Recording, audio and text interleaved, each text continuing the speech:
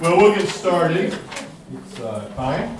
Thank you all for coming. Appreciate it very much. Some of you see me every week, and some of you are visiting with us, and we're glad that you're here. Today we're talking about Why Me God, and we are dealing with a subject that many people have to live with, and that is long-term suffering. Today, this class, I know there's several classes on the schedule talking about suffering. This is a little bit different because I'm going to talk to those going through long-term suffering, but I'm also going to talk to caregivers, those who care for those going through long-term suffering. I feel like that's a neglected area that does not get addressed very much. And I know in my counseling practice, and because of my life and what I have gone through, I have experienced that in several different ways and facets. We'll get more into that later on. You probably heard the story about the guy that was walking through the graveyard, fell into a grave, and he tried and couldn't get out until all of a sudden he heard a voice say, "I'm trying to get out of here too," and he was motivated to get out immediately. When you are going through long-term suffering, that's how you feel. You feel like you are in a pit. And I'll use that reference several times today. And you're wondering if you're ever going to get out. I know for me, I can deal with those minor crises that come along in life that maybe last a day or a week or a month or even a year, but when it goes on for years of suffering and years of having to deal with it, that's when it gets difficult. And that's when the devil's able to work on me, and the things that hurt me the most is during those periods when I'm trying to deal with the long-term issues. And we're going to talk about that. And there are a lot of different issues that deal with that. Long-term illnesses. I'll say often, modern medicine is a blessing and a curse. Modern medicine has given us the ability to live longer, but they have not given us the ability to live well longer. And so because of that, there is people who go through long-term illnesses, and those who care for those in long-term illnesses. Those who go through age, we age longer many times, but we don't always age well. And so we have these problems of having to deal with that over and over again. Other things would be a child who is sick or ill, a child that has gone wayward, marriage problems, feeling like you're alone, feeling like there is no one who cares about you. There are just so many different types of long-term suffering. C.S. Lewis wrote a long time ago, "The problem of pain is atheism's most potent weapon."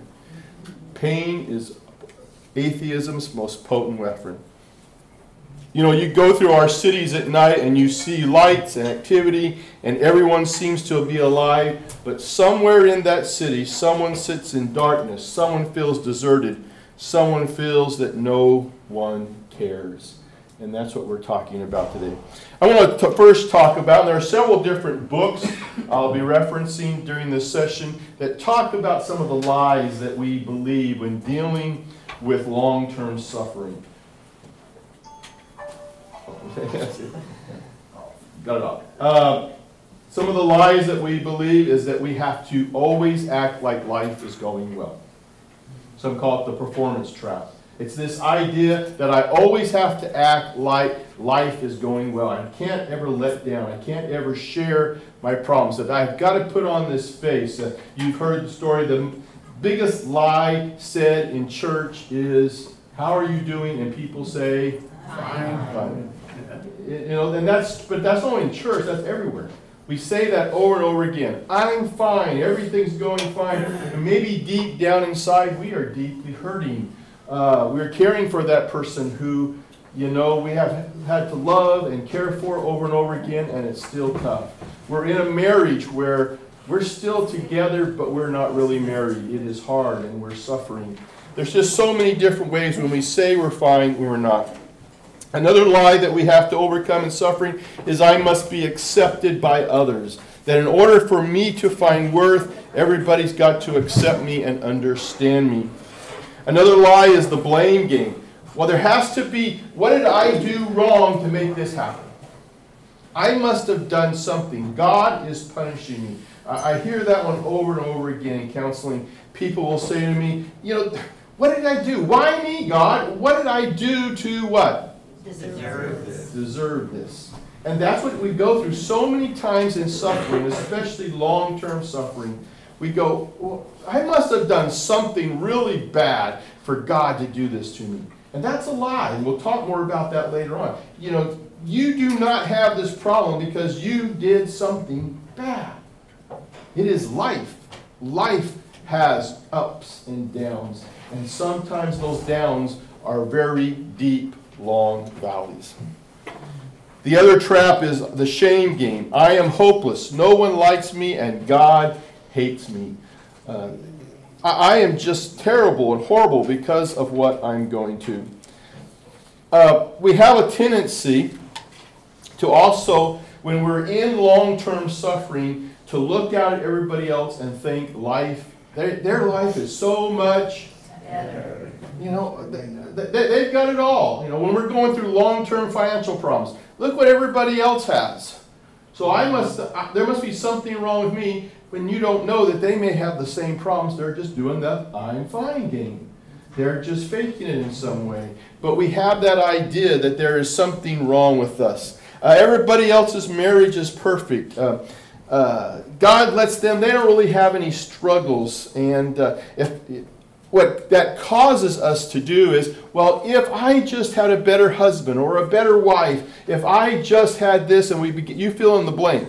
If I just had whatever it is, we begin to believe that lie.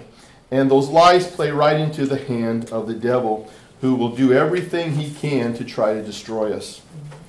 When I'm counseling with those going through long-term suffering, I know there's been a lot of different books that have been used. I like the Psalms. And so I'm going to reference the Psalms a lot today. Psalm 73 is one that I take people to often. And the first blank on your handout was lies. We need to overcome the lies that we have in our life. And the lies we're telling to ourselves. The lies we are telling to ourselves. But Psalm 73 is one of those that I think shows human emotion. The writer is Asaph, the worship leader for David. And he's writing about his life, and he says, so why have I kept my heart pure? This is in verse 13. Why have I kept my hands from doing wrong? I have suffered all day long. I have been punished every morning. God, if I decided to talk like this, I would have let your people down. I've tried to understand all this, but it was way too hard. He is saying it isn't worth it. I strive to live a pure and holy life, and yet all I have is pain, heartache, and confusion. And I'm sure all of us have felt that way at one time or another, haven't we? I've tried to do this, God. I've tried to live this way, and yet this is what the results are. And the writer says, that's the way I feel. God, this is not fair. And we'll deal with that more later on. You've probably heard about the old story told about the missionary and his wife who were coming home from Africa. And on that same ship was Teddy Roosevelt, who was arriving back from a safari. And when they got to the dock in New York City, here was these hundreds and hundreds of people lining the shoreline to welcome Teddy Roosevelt back home. And the missionary and his wife had nobody to greet them for their years and years of service.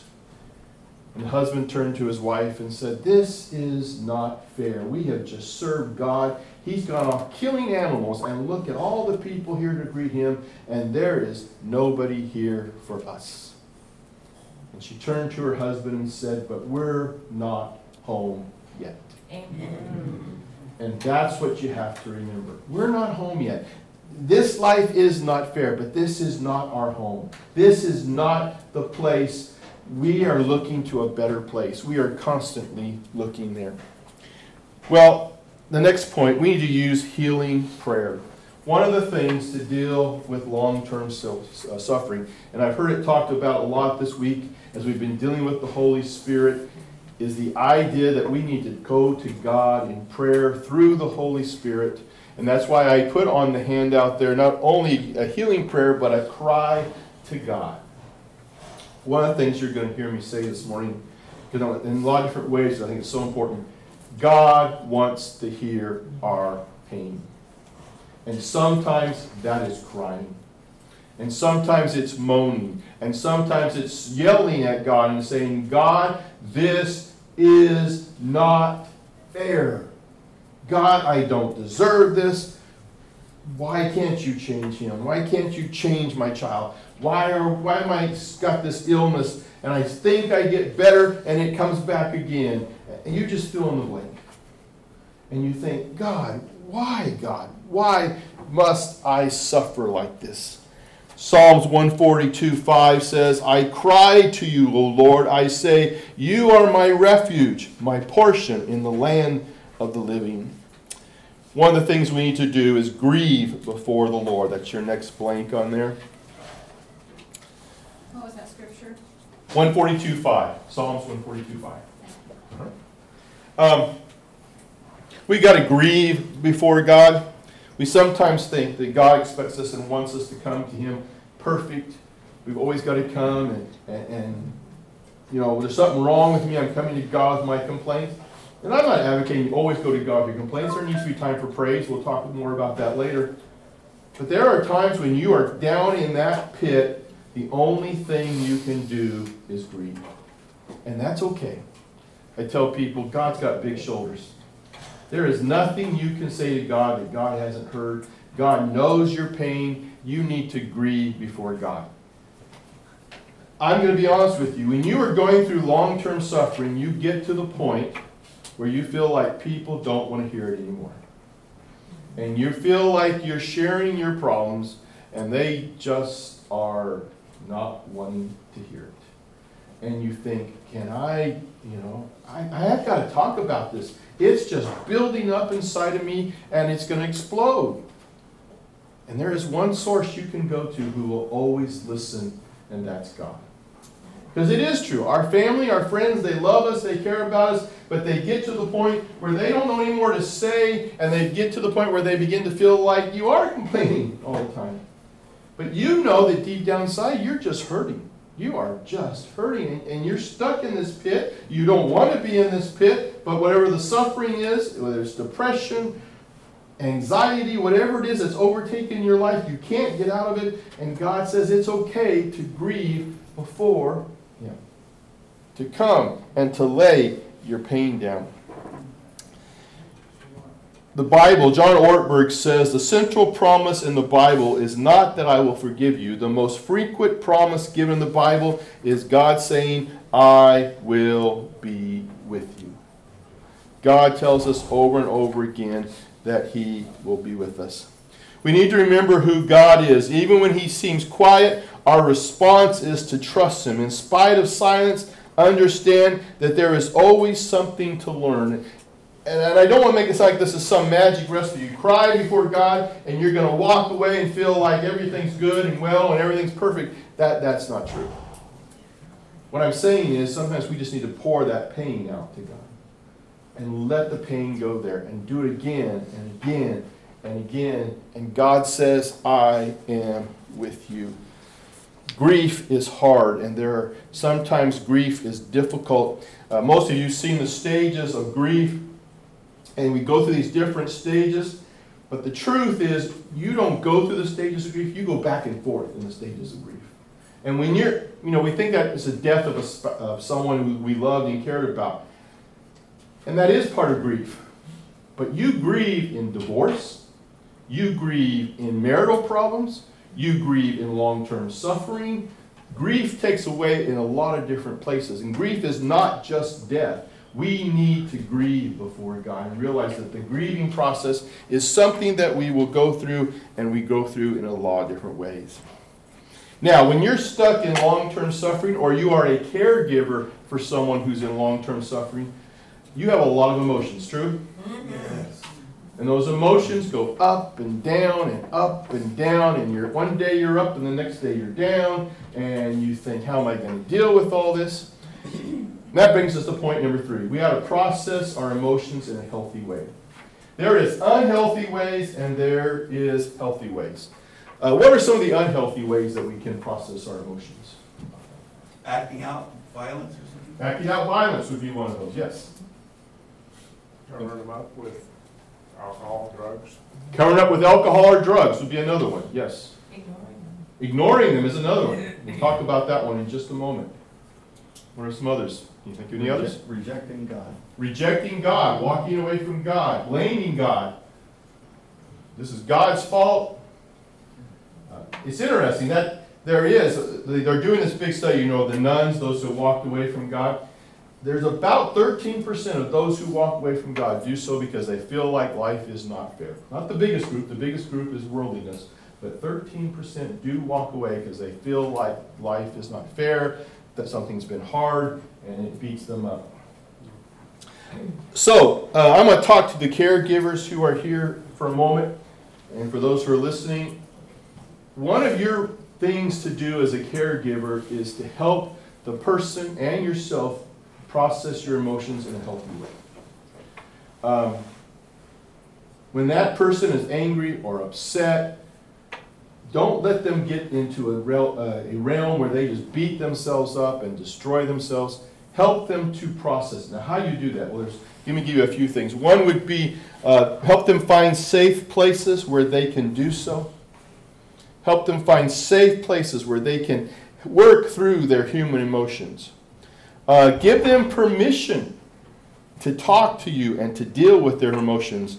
Now, you cannot, to those of you who are caregivers, you cannot be the only one doing that, though. Having been a long-term caregiver more than once in my life, it's exhausting. And because I've been there, I've counseled a lot of people who are in that way, and you've got to take care of yourself. You cannot be the only person doing that. And so one of your responsibilities as a caregiver is not to think you've got to carry the whole load yourself. Help the person who's going through the suffering to find somebody else. Professional help, whatever it is, but don't think that you're the only person who can do that. But tell them it's okay to deal with their emotions. Prayer, as we talked about earlier, is another healthy way to deal with it. For those who are able, I say, write out their feelings, their emotions, and things of that nature. Yes? I just was wondering if you had any hints or tips for someone who's suffering with Alzheimer's, because a lot of the reasoned out alternatives don't necessarily work because it's too complex. It is. And we have been there as caregivers for our parents and other people. It's a very tough situation because sometimes they'll repeat the same stuff that you've just dealt with them. You as the caregiver really need to be taking good care of yourself. Because the good and the bad thing about Alzheimer's is they don't remember they dealt with it before. And they're going to deal with it again, but it's really hard on the caregiver. And for that reason, you've got to find somebody who you can go talk to, who you have a safe place to say, because you're really not angry at the person that's Alzheimer's, but you sometimes feel angry. And so you go and find a safe person who you can talk to about that and take a lot of breaks, because you're going to need a lot of breaks. It's a very exhausting caregiving process. Very exhausting. Someone else. We're going to talk a lot about life not being fair. I try to, in my counseling practice, I have a sheet I give to those that are dealing with these type of things. And I have a list on there of some healthy emotions, rational versus irrational thinking. Let me give you a few of those. Life is not fair. Life is what we make of it. You know these, but I'm going to go through them real quickly. Life is a choice. You either be a victim or a victor. You be either a victim or a victor. Remember that most problems will get better over time. I'm going to come back to that one in just a moment. Worry is a joy robber. It rarely changes anything. We all have difficult people in our lives. And hate, anger, and bitterness will eat you up inside. You have to decide to forgive, or difficult people will rob you of your happiness. F.B. Myers said, unbelief puts our circumstances between us and God, but faith puts God between us and our circumstances. Most problems resolve themselves over time, but not always.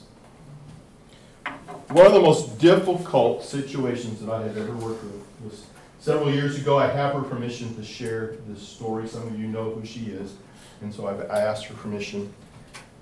She was a baseball player, 11 years old, doing awesome in life, and life was going very well. And I got a call to meet her and her parents at the hospital, and because she had run out of energy and was bleeding. And come to find out, Sarah had a very rare blood disease. Sarah and her parents spent a lot of time with me over the next few years. And as I was trying to talk to this 11-year-old, eventually become 12, 13, she just had a birthday yesterday, and now she is a young lady, an adult, still dealing with the same blood disease. What did you say to a 12-year-old? You're not going to be able to play baseball anymore because if you slide, you may bleed and you would bleed to death.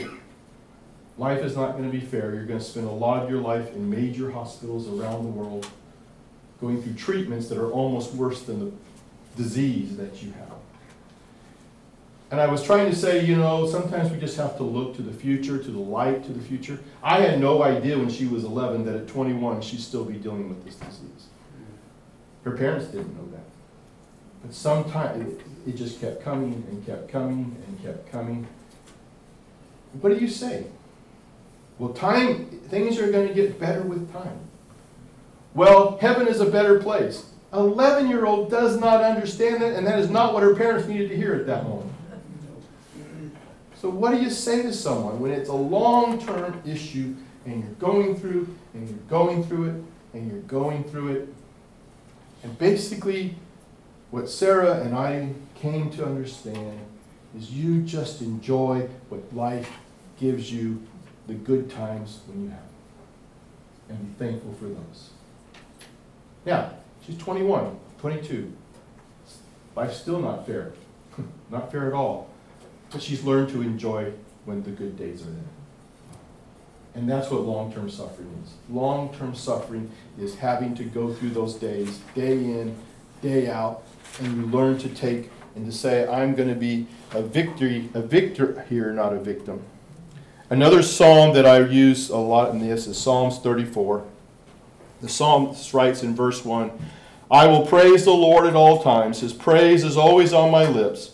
My whole being praises the Lord. The poor will hear and be glad. Glorify the Lord with me, and let us praise his names. Long time ago, when I was working at the Highland Church with Lynn Anderson, I went with him to visit one of the elders' wives who was suffering with cancer. This first time I came across this saying, you've heard it, it's been used a lot now in books and other places. But we were talking to this elder's wife who would eventually pass away a few months later. And basically what she had been told from the doctors was the cancer was not going to get better, that this is what she had. And she said to Lynn and I, she said, sometimes God calms the storm and sometimes he calms his child. And that is true. Sometimes he calms the storm, but sometimes he calms the heart of the child. And when you're going through long-term suffering, there's not always a guarantee. We're thinking, God, I just want you to come in and calm the storm. And God says, no, the storm is not going to go away, but if you'll trust me, I will calm you. I will give you what you need to go through it. Psalms 34:4 says, I asked the Lord for help, and he answered me. He saved me from what I fear. One of the emotions that we go through in long-term suffering is fear. We try to deny our feelings of fear. We try to keep them from ourselves. And God says, no, you need to depend upon me. Because it is fearful to go through long-term suffering. You don't know what the future is going to hold. You don't know if he's going to take away the storm or not.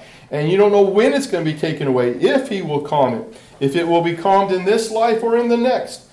And God says, come to me. Psalms 34:5. Those who go to him for help are happy, and they will never be disgraced. The poor man called, and the Lord heard him. And saved him from all his troubles. The angel of the Lord camps around those who fear God and saves him. Really, the only person we need to fear is a reverent fear for God. I love the story of a little girl who ran into her mommy and daddy's room. There was a thunder and lightning storm outside, and she's yelling and screaming. And she does this on a regular basis. And her mommy says, you just need to go back to bed. Daddy and I need to get some sleep. Daddy and I are in this bed.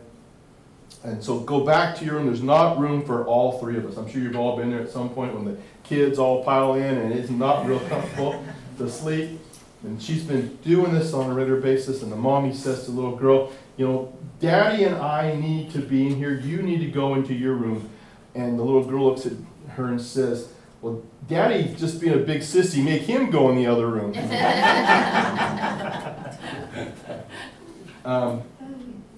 The truth is we all have fears. We all have fears, and we need to realize that we need to put our faith and trust in God. When you are feeling afraid, it is time for us to realize that we must confess that we are relying on ourselves. One of the things that long-term suffering breaks down, and it is not easy in our culture, is this idea that I can fix it myself. And long-term suffering will tell you that's not possible. And that's hard.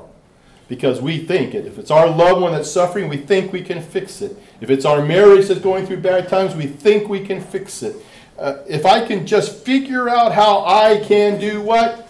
Fix it. And when you go through long-term suffering, it's going to tell you you can't always fix it. That there are things that happen. Your loved one has Alzheimer's. You want to fix it, but you can't. You know they're not the person who they once were. They wouldn't like to be the person who they are now, but you can't fix it.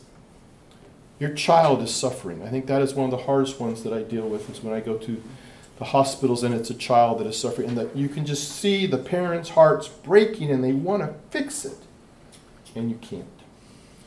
Long-term suffering teaches us we cannot rely on ourselves. We can only rely on God. Reading on in Psalms 34, the Lord sees the good people and listens to their prayer, but the Lord is against those who do evil. He makes the world forget them. The Lord hears good people when they cry out to him, and he saves them from the troubles. The Lord is close to the brokenhearted, and he saves those whose spirits, and this is why I picked this verse, whose spirits have been crushed. When you're going through long-term suffering, you feel brokenhearted and you feel crushed. Long-term suffering is not only a pit, it is a dark valley. And it is a dark valley that seems to go on, and it can make you feel depressed, isolated, frustrated. And you look at other people and you think, man, life is turning out so well for them, and God reminds us, you just really don't know what's going on in their lives, but I walk with you. Bill Gaither wrote a great song a long time ago called Through It All, and it goes like this. I thank God for the mountains. I thank him for the valleys. I thank him for all he's brought me through. For if I never had a problem, if I never had a worry, if I never know what faith in God could do, through it all, I've learned to trust in Jesus. I've learned to trust in God. Through it all, we learn to trust in God. Through those deep, deep valleys. And I'm thankful for the topic of this week of the Holy Spirit, because I think, and we'll talk more about this a little bit later on, one of the things that I don't think we trust enough into in those deep valleys is the Holy Spirit. And when you're going through one of those deep valleys, you have got to trust in the Holy Spirit. You've got to trust in God. One of the places is prayer. What is it that helps us say the words that we need to say to God that we can't? Prayer. It's Holy Spirit, is it not? When you're going through those valleys of long-term suffering, you get to the point where you feel like you are what? Prayed out. I have prayed, and I have prayed, and I don't feel like I can pray anymore. And that's where the Holy Spirit intercedes for us. The Holy Spirit is there to express those things that we can't say anymore. Because sometimes you just feel prayed out. I have prayed this, and I have prayed this, and I can't do it anymore. The Holy Spirit also empowers us and enables us. It gives us confidence to do God's will. Point number 4, remember God understands our pain. Remember God understands our pain. It is okay to question God. In addition to the Psalms, one of the passages I use a lot with people going through long-term suffering is the book of Job, of course. And Job talks about, and I remind people, we look at Job and we think, man, that was terrible and horrible. But do you remember why the devil wanted to test Job? Was it because Job had done something bad? No. It was because he was a righteous person. And so all these terrible and horrible things happened to him, and Job was going, why me, God? And sometimes I wish God would have said, well, Job, because you are a really good person. But he doesn't. That's not the answer that he gives Job. Job doesn't have the luxury we have to look back and to see that. He says, I'm God. But what I really want us to look at in there, God never said to Job, Job, why did you ask me that? Why are you asking me that again, Job?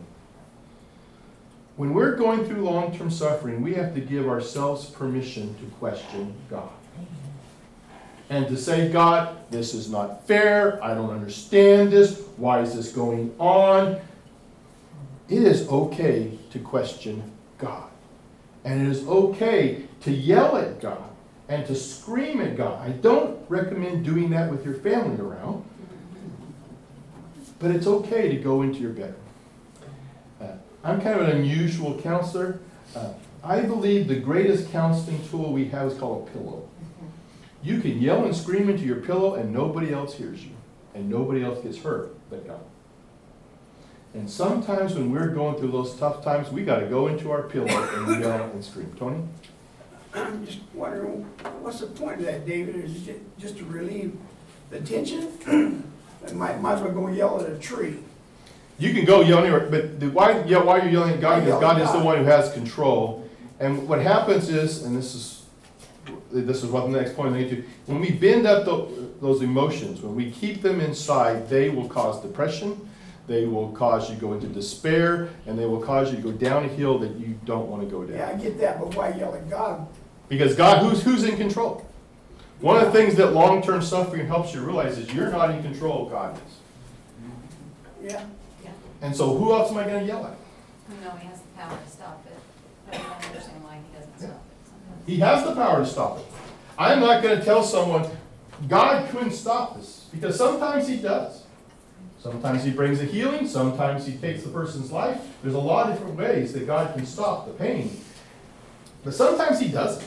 And sometimes it just goes on for years and years and years. That's why this class is about. This is not about short-term, but long-term. And you're dealing with this over and over again.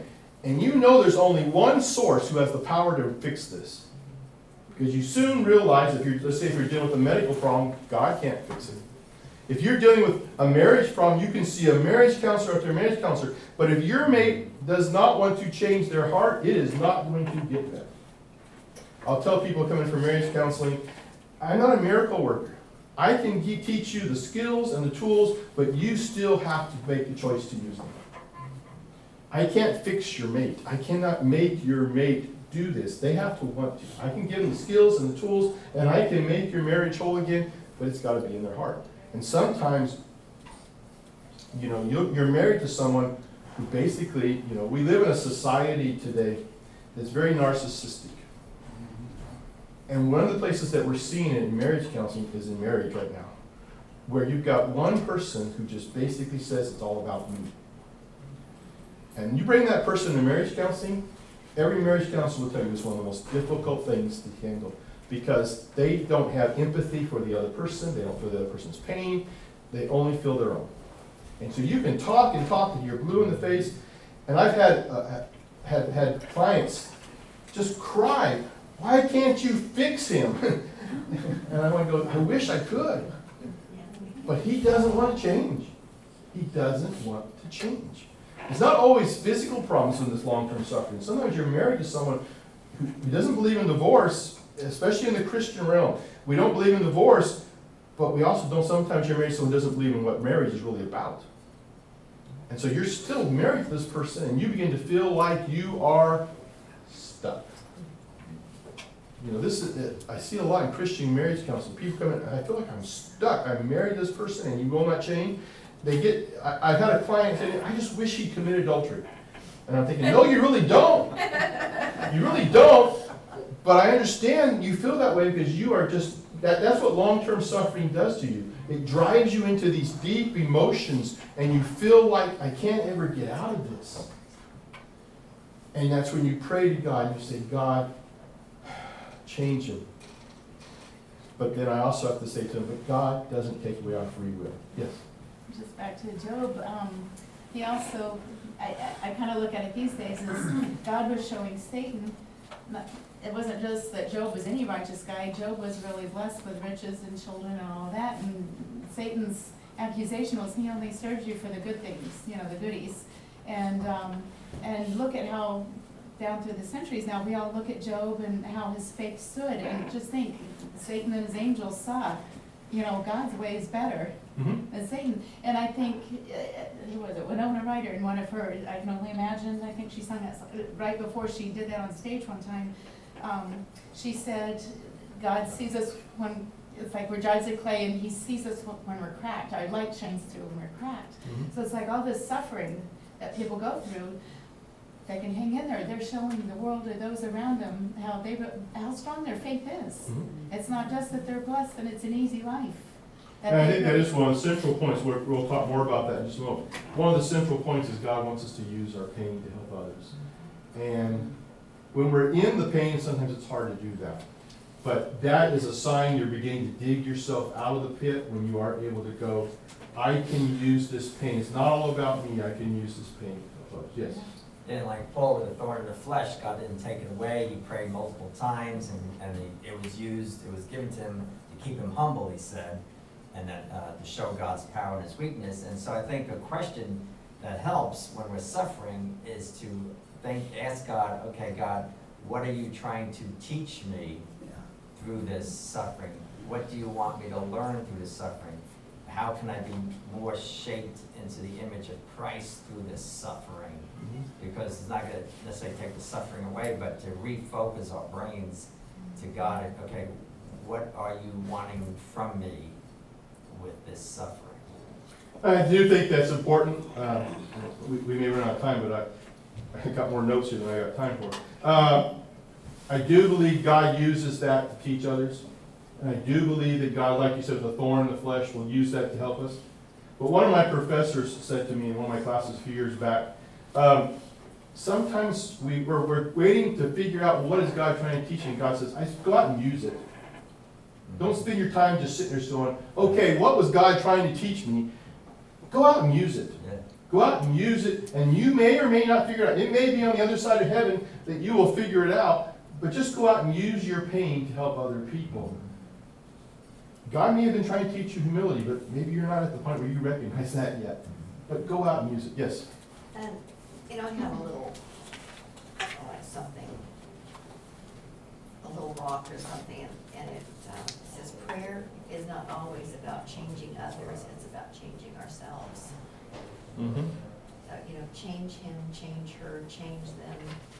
Sometimes we have to change our own attitude about things. And sometimes, let's talk another long-term suffering. That you have a wayward child, we'll call it. A child is out living in the world of drugs. And you have prayed and you have prayed and prayed for a child. You're thinking, why won't God change that person? Why wouldn't God want that? God does want that. God's heart is breaking over that. But God does not take away our free will. And if you've got a child that is out living a wild life, you just keep praying. And I know in our life and other people's lives, sometimes that prayer is answered in a year, sometimes in a decade, sometimes in decades. Don't ever quit praying. Don't ever quit believing. God will answer that prayer. It may not come when you think it will, but it will come. But it's still that person's free will. Let me fill in some blanks real quick so we're going to run out of time. Life is not fair. You all know that. But that is, we all know it intellectually, but understanding it is difficult. You ask anybody on the street, is life fair? They will all say, no, it's not. But yet, how many of us, when we're going through suffering, will say, this is not fair? We know it intellectually, but to believe it in our hearts is a real struggle. And that's why we have to remember that over and over and over again. Psalm on that one, we don't have time to read a whole lot, but it's Psalm 73. So if you're ministering to people who are going through long-term suffering, the place that I would take them is Psalm 73. I think it's a great place for that. Psalm 73:4 says, they are not suffering, they are healthy and strong, they don't have troubles like the rest of us, they don't have problems like other people. The writer of the psalmist is saying, look at this. I'm jealous, he says in verse 1. Everything seems to be going great. And he's saying, no, you just don't see through the eyes of God.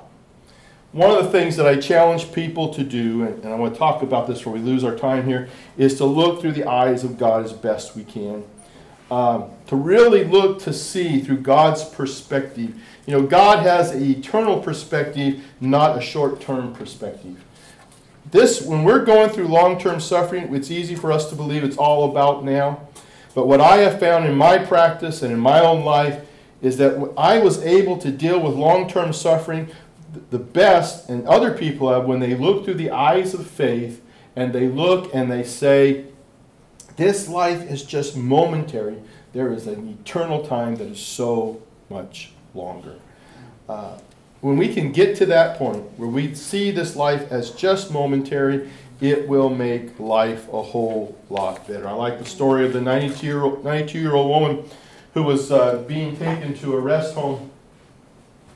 And they walked in the rest home and she goes, this is the nicest lobby I've ever seen. They showed her the cafeteria. This is the nicest cafeteria. They took her to the room. They said, this is the nicest room I've ever seen. And finally the nurses said, we've had a lot of people come through here. Nobody's ever said this is the nicest place. Most people come in here kicking and screaming. And the petite little older lady said, I have learned it's all about your perspective. She had made the decision when she moved to that home, she was going to have a good perspective. It's all about your perspective. It is all about taking and putting your trust in God. Point number 5 is use your pain to help others. We've talked about that one a lot. Use your pain to help others. The Bible always places the spotlight not on the why of suffering, but on the end result of suffering. You make the choice whether or not you will use those trials to help others, or you will allow those trials to steal your joy. It is your choice to do so.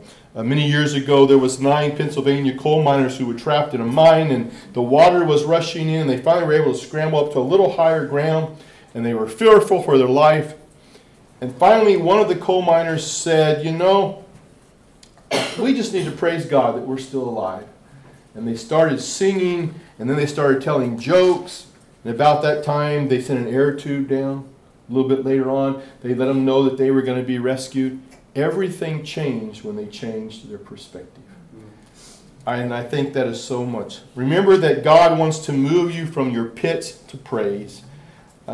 Psalms 41 says, I waited patiently for the Lord to help me, and he heard my cries. God hears our cries. We've got to use our pain to help others. And that's not always easy, but it has been my experience. That is what starts to bring relief.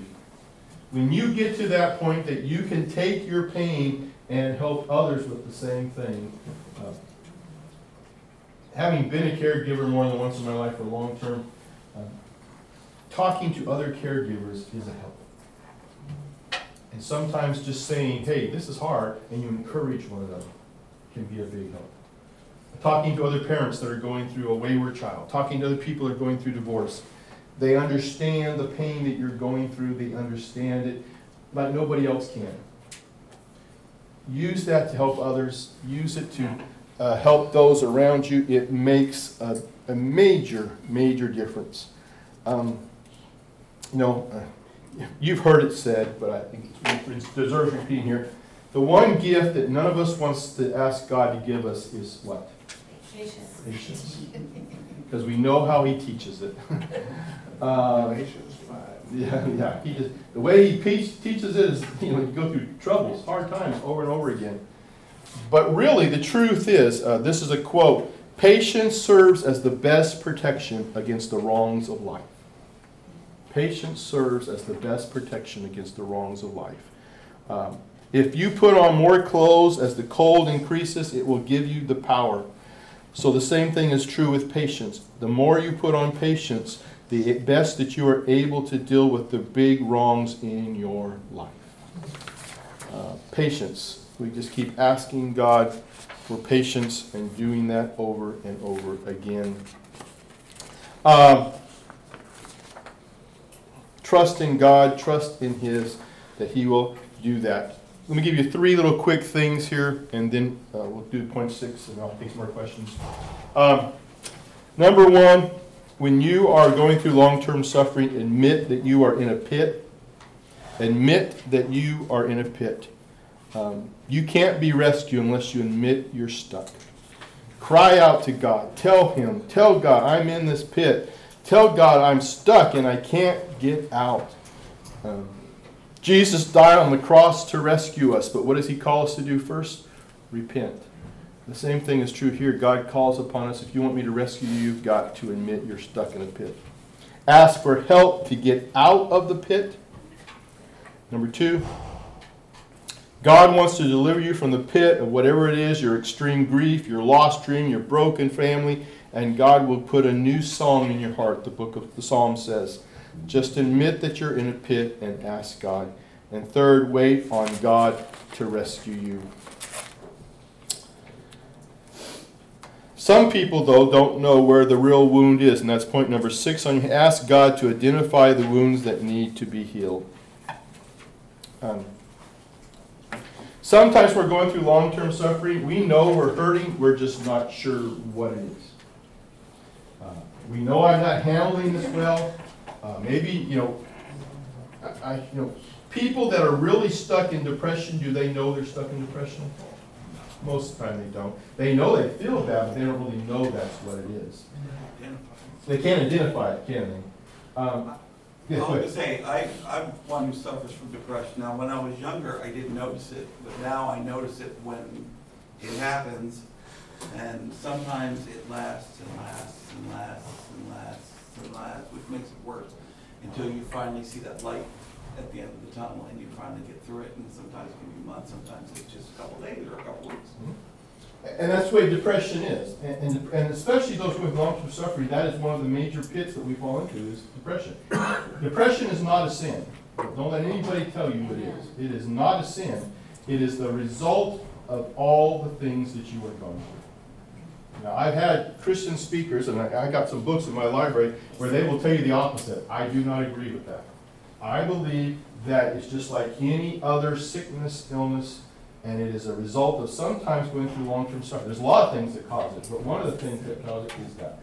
And you can just be stuck in it, and you don't realize it, and you need to ask God to help me get out of the pit. It could be anger. Sometimes long-term suffering causes bitterness and rage and anger, and you find that, someone just brushes against you, and you're all of a sudden angry, and you're going, why am I so mad? Well, it's because you're all this bent up emotion. Again, why do we go to God and express emotion? Because if you keep all that emotion inside you, you're going to explode. And sometimes that's what long-term suffering does. It makes you feel like I could just scream. And you don't know why you want to scream, but you know you want to scream. And you know if you do scream, you're going to hurt the people around you. So that's why you go to God. And you go there and you deal with it. But so we have to admit that. Ask the Holy Spirit to identify what your pain is. And He will do so. And He will do so. And then the last thing I want to say, and then we'll open up for some more questions here. God tells us the same answer He gave to Paul. His grace is sufficient. God's grace is sufficient to help us go through those things. The passage you quoted earlier, 2 Corinthians 12. To keep me from becoming conceited because of these surpassingly great revelations, there was given me a thorn in my flesh, a messenger of Satan to torment me. 3 times I pleaded with the Lord to take it away from me, but He said to me, my grace is sufficient for you. For my power is made perfect in weakness. Therefore, I will boast all the more gladly about my weaknesses, so that Christ's power may rest on me. We do not know for sure what Paul's thorn in the flesh is. For many years, scholars said over and over again that it was his eyesight. But many years ago, I came across a study that I think is a possibility. I'm not saying it is. That his thorn in the flesh was his wife. In order to be a part of the Sanhedrin, he had to have been married. But now we know he's single. So what happened to her?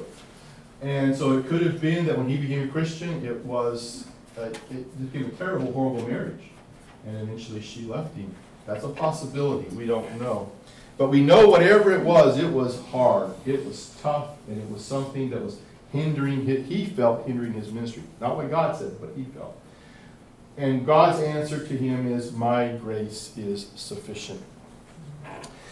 A thorn in the flesh can be a lot of things. How many of you ever got a thorn in your foot? Every time you step down, it does what? Hurts, doesn't it? And it goes deep. And every time you step in, it goes deeper, doesn't it? And you're trying to get that out. Sometimes you can get it out, and sometimes you can't. And you're hurting, and you're hurting. You're trying to maybe get someplace where you can get it dug out, but every step you take hurts. That is what long-term suffering does. It is like a thorn in the flesh, and every time you walk, it hurts. And what it causes us to do is to wonder and to doubt God's love. And that long-term thorn will do that, whether it's the cancer in the body, the sorrow in your heart, the child in rehab, the red ink on your ledger, the felony on your record, the craving for whiskey in the middle of the night, the tears in the middle of the night, the thorn in the flesh. Whatever it does, it will cause you to go, God just doesn't love me. And God says, yes, I do. My grace is sufficient. I will carry you through. The only way that we can overcome our wounds is to remember that there is a God who loves us. That great sermon last night from Romans 8, he who did not spare his own son, but gave him up for us, how much will he also, along with us, graciously give us all things? The God who emptied the tomb, the greatest miracle of all times, is the God who is there for you in the storms of your life. God will not let you fight this fight alone. He may not stop the waves of life, but he will help you to go through those waves of life. Okay, questions as we wrap up? Yes? So are you familiar with emotional healing prayer Yes. and things like that? Somewhat. Emotional healing prayer? Yes. What role does that have? What role does that have in this? I think I hear you talking about prayer, but what I hear is ask God to take you out of the pit. Pray for God to deliver, maybe hold you. What role does emotional healing prayer have in this? I think when you pray to God and you pour your heart out to God and you ask God for healing, he will give it to you. And I think one of the ways he does that is through prayer and meditation. And I think it is meditating on his word. One of the things that's very difficult if you're a caregiver, and this is why it's hard, but what we need to do is quiet times for meditation. If you are a caregiver for someone who's Alzheimer's, you can't leave them alone because you're afraid what they may do, so you don't ever feel like you get any time alone. But you've got to have that time alone. You've got to have that time alone where you go, because you've got to be fed, and you ask God, God, help me identify what the emotional wound is that I'm dealing with, and to heal that. So is there a process as I'm dealing with all that to deal with my anger and my hurt? I mean, other than saying, God, please take it from me. I mean, is there a way to actually let God do that? I think the Holy Spirit will do that in your life. That if you truly turn it over to God and allow the Spirit to come into you, God will bring about a healing. It does not necessarily happen. Do you have a way of walking people through that?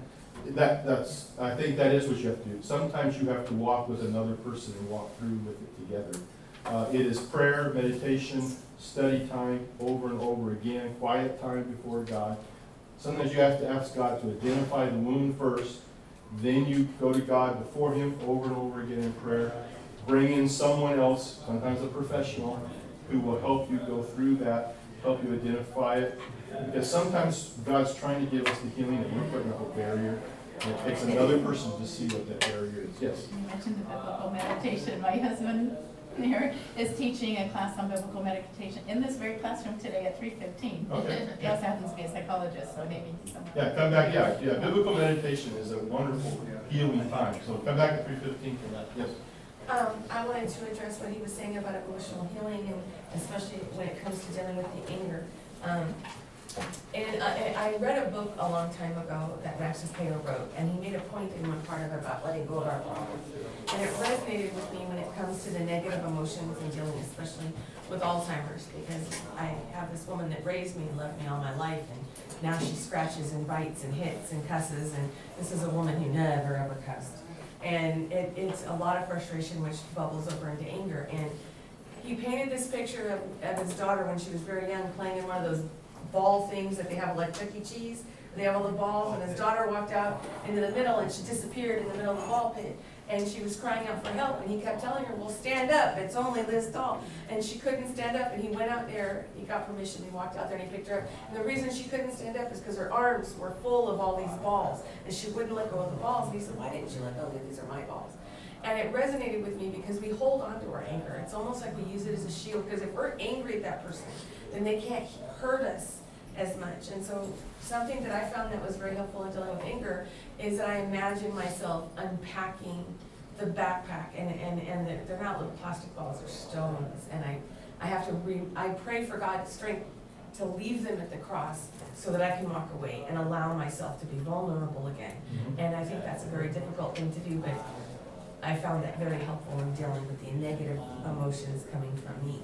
And anger is one of those emotions that we will put up to protect ourselves. And sometimes we don't realize that. If you find yourself very, very angry all the time, it means that you are feeling threatened from something, and you're using anger to protect you. The problem is sometimes we use it we don't identify the wound, we're using it at other people, not at the real wound. And that's why you have to identify where the anger is coming from so that you can find the healing. I saw a hand back over here, Ray. I guess maybe I'm a little unique, but I think life has been more than fair to me. And I'll soon be 85 years old. I didn't come to Christ till I was 48 years old, but I think God has been more than fair. One of the things I have in my notes that we don't have time for is one of the things I teach people is to count their blessings. You know, we sing that song. I say often we sing a theology better than we live it. We sing count your blessings, but we don't do it very often. Sometimes that. I also remind people, you don't want life to be fair, because if life was fair, none of us would have the hope of heaven. So you really don't want life. God gives us mercy and grace. Thank goodness God is not fair, or else none of us would make it to heaven. He sent His Son to die on the cross. That was not fair. His Son suffered and died. So praise God that life is not fair. But we may wish it was. Yes. I was in just the young man, but he was talking about a prescription. You know, we have, I go back to Celebrate Recovery. I don't know how many of you have those in your churches, but they meet and they talk about finding the root of what is bothering you. And I know they have 12 steps, and it's not always for alcoholism and addiction. Sometimes it is for anger, going back and discovering where it's coming from, whatever is bothering you. But it's a process. And that's why I think one of the reasons we cry out to God is helping us identify the wound, but also don't be afraid to get professional help to help you do that. Sometimes that's you. And being with others that are maybe, like you said, going through the same thing you're going through. And you can help somebody else at some point. Thank you all very much for coming.